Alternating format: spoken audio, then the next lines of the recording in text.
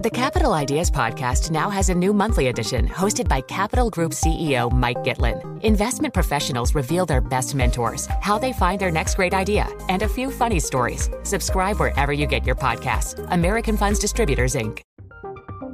From Silicon Valley to Wall Street, the promise and perils of artificial intelligence are playing out on the world stage. But what will the next phase of AI adoption look like? Which companies from big tech to startups will dominate? And where do the risks and unintended consequences lie? I'm Emily Chang. Join me at Bloomberg Tech in San Francisco, May 9th, to answer many of the industry's burning questions, alongside Snap's Evan Spiegel, Xbox President Sarah Bond, OpenAI's Brad Lightcap, top researcher Dr. Fei Li of Stanford, and many more. More details and just a few tickets left at Bloomberg.com/TechSF.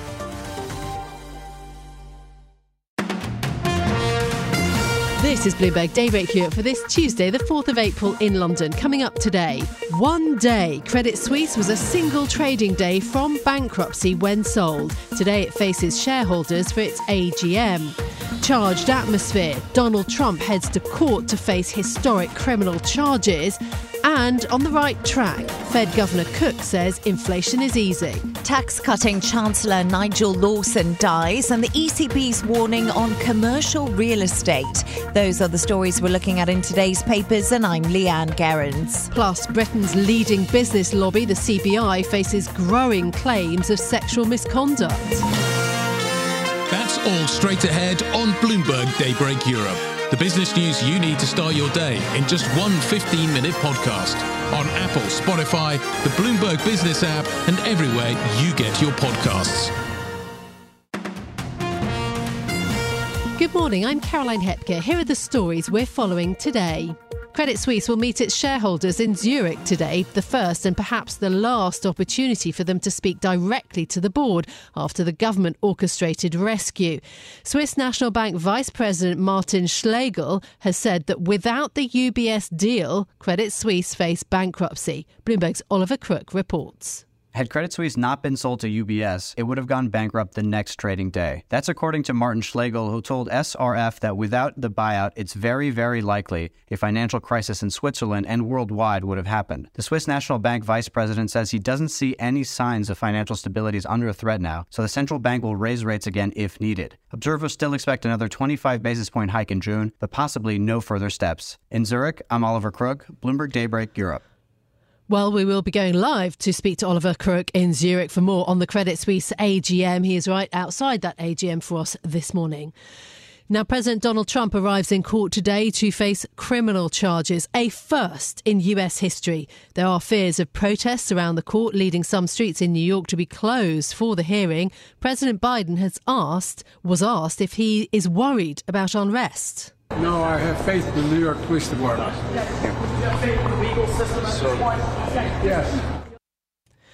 Although Biden says he has faith, the judge presiding over the case has banned all electronic devices from the courtroom to prevent a media circus.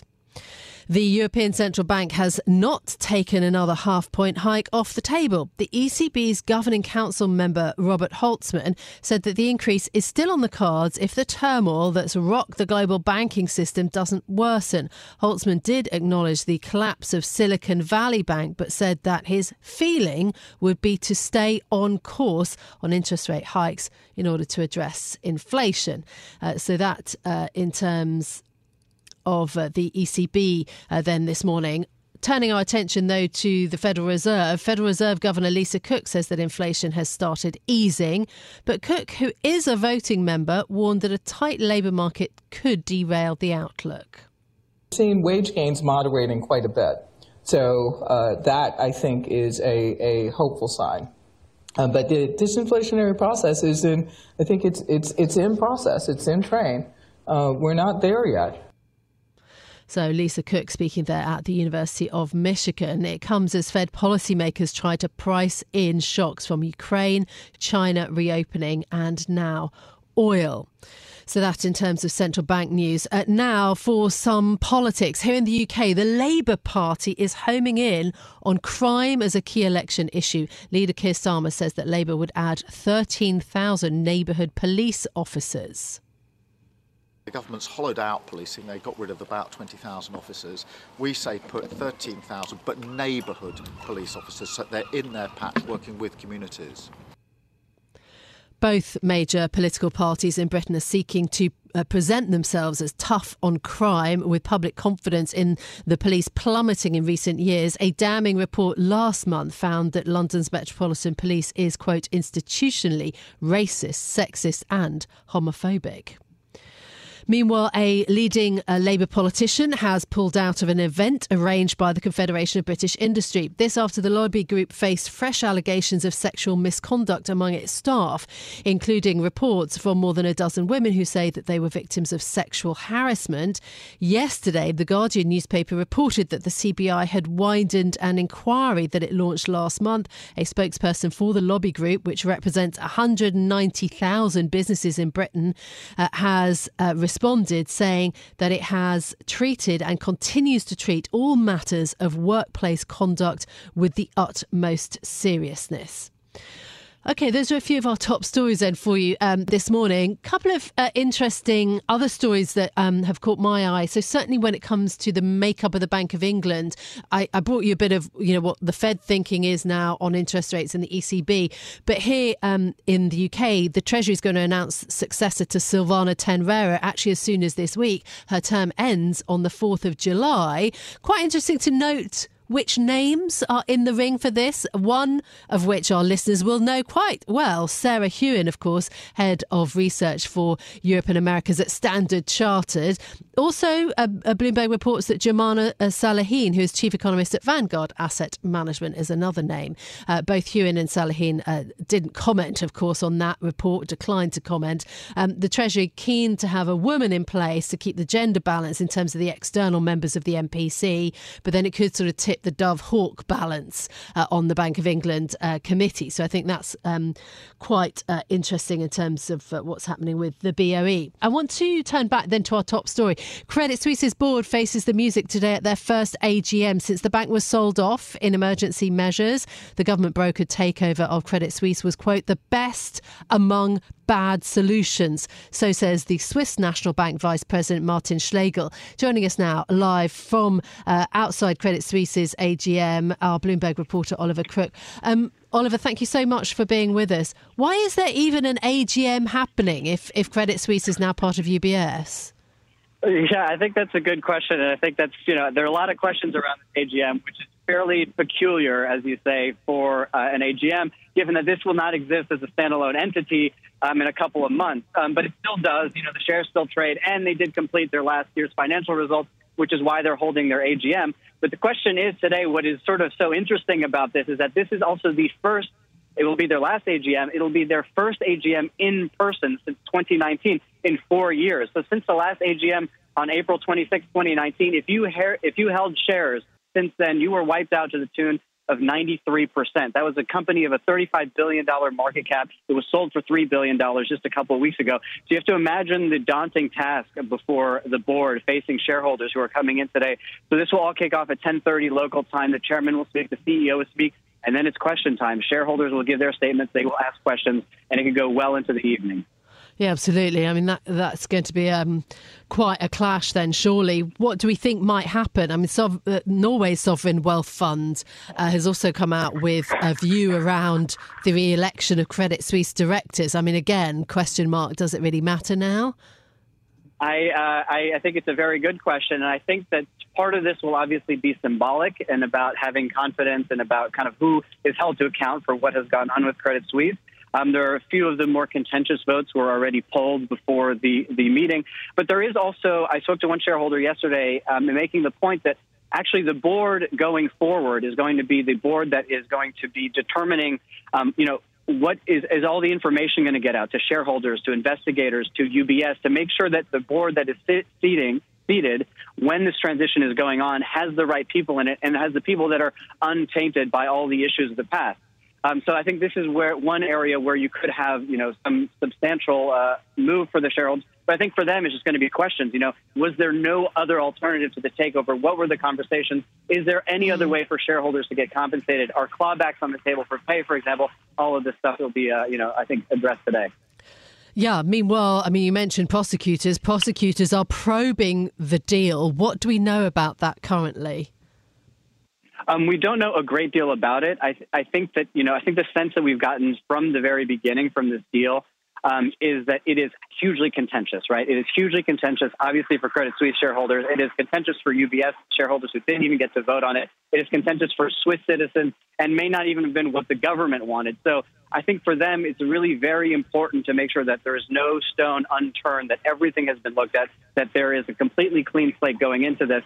So I think that this investigation will be part of that. And we hear it constantly, right, from government officials, that there was no other alternative, as we were mentioning earlier from the SMB. And so I think that this is part of that effort and really kind of certifying that this had to happen and that it happened in a way that was legitimate.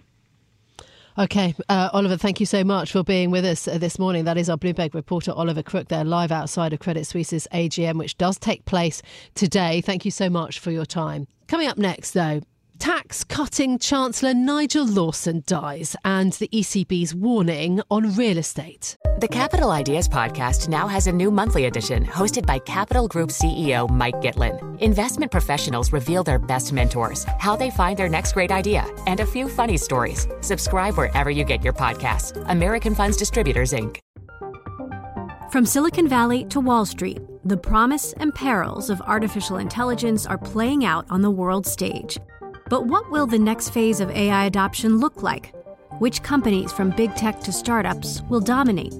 And where do the risks and unintended consequences lie? I'm Emily Chang.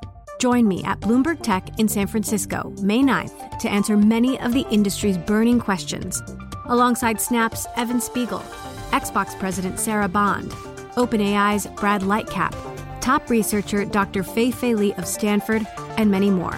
More details and just a few tickets left at Bloomberg.com/TechSF.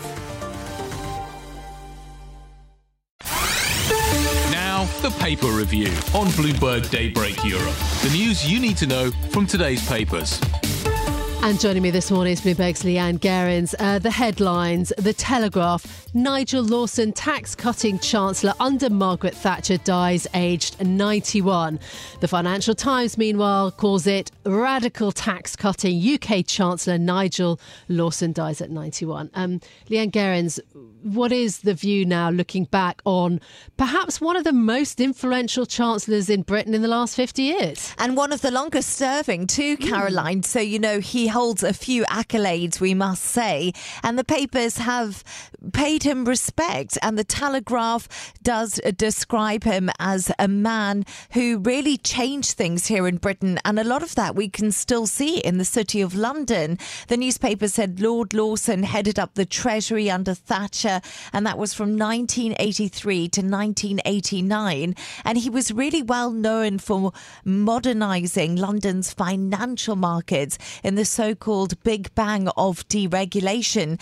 The Telegraph said he helped lead the privatisation drive that put swathes of the public sector under the control of private companies. His work led to the privatisation of British Airways, British Telecoms, British Gas, and also national electricity generators. So he did change things, Caroline. And as you said, a lot of people know his name and remember what he did during that time of Thatcher's reign. Yeah. The FT says Lawson was revered by many Conservative politicians as a small state revolutionary. Yes. And they also said he resigned from the government in 1989, but he later won these further admirers on the Tory right. And that was because of his support for the Brexit referendum and for Brexiting the country. Yeah. And it's also important to say that he did run the Treasury under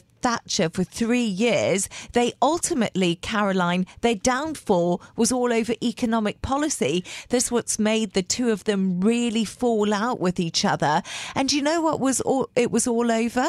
It was over Thatcher's opposition to Britain during joining the European exchange rate mechanism. Yes, and which he saw as a means of controlling inflation. Well, and I think this is why it is so fascinating, and so much will be written about this. I mean, Lawson is an absolutely towering figure because, frankly, he created the modern financial system that has made London, a kind of global centre. Yes, he presided over the end largely of open outcry trading, the move to electronic trading, hugely important. Also, though, there was this idea of the kind of dash for growth in Britain. And haven't we heard that again in recent times? The idea of trying to revive Britain, that was a Lawson theme. And so I think it's very, very interesting that his economic thinking, is something that is being thought about a great deal by the Conservative Party now. That has both pluses and minuses. I mean, Lawson's tenure was sandwiched between two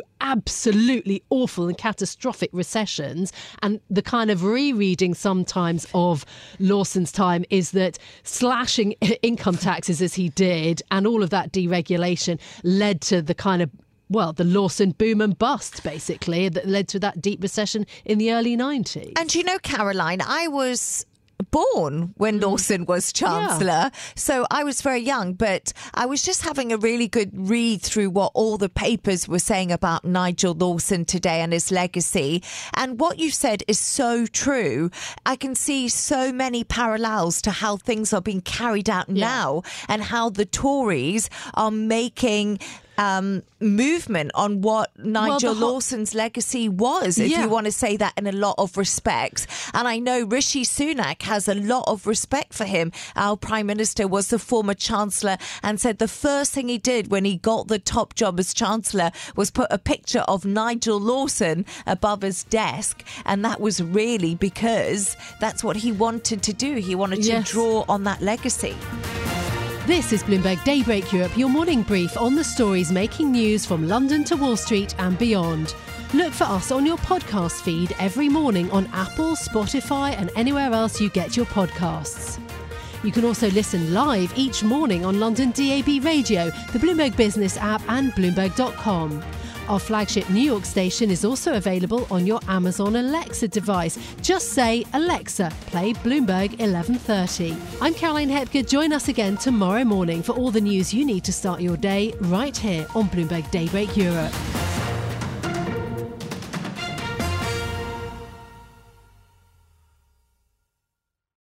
Collaborate for a greener future at the Bloomberg Green Festival, a groundbreaking celebration of the thinkers, doers, and innovators leading the way. From design and culture to technology, science, and entertainment. Hear from inspirational speakers and immerse yourself in climate solutions. July 10th through 13th in Seattle. Title sponsor, Amazon. Official airline, Alaska Airlines. Get 20% off using promo code radio20 at BloombergLive.com/Green Festival.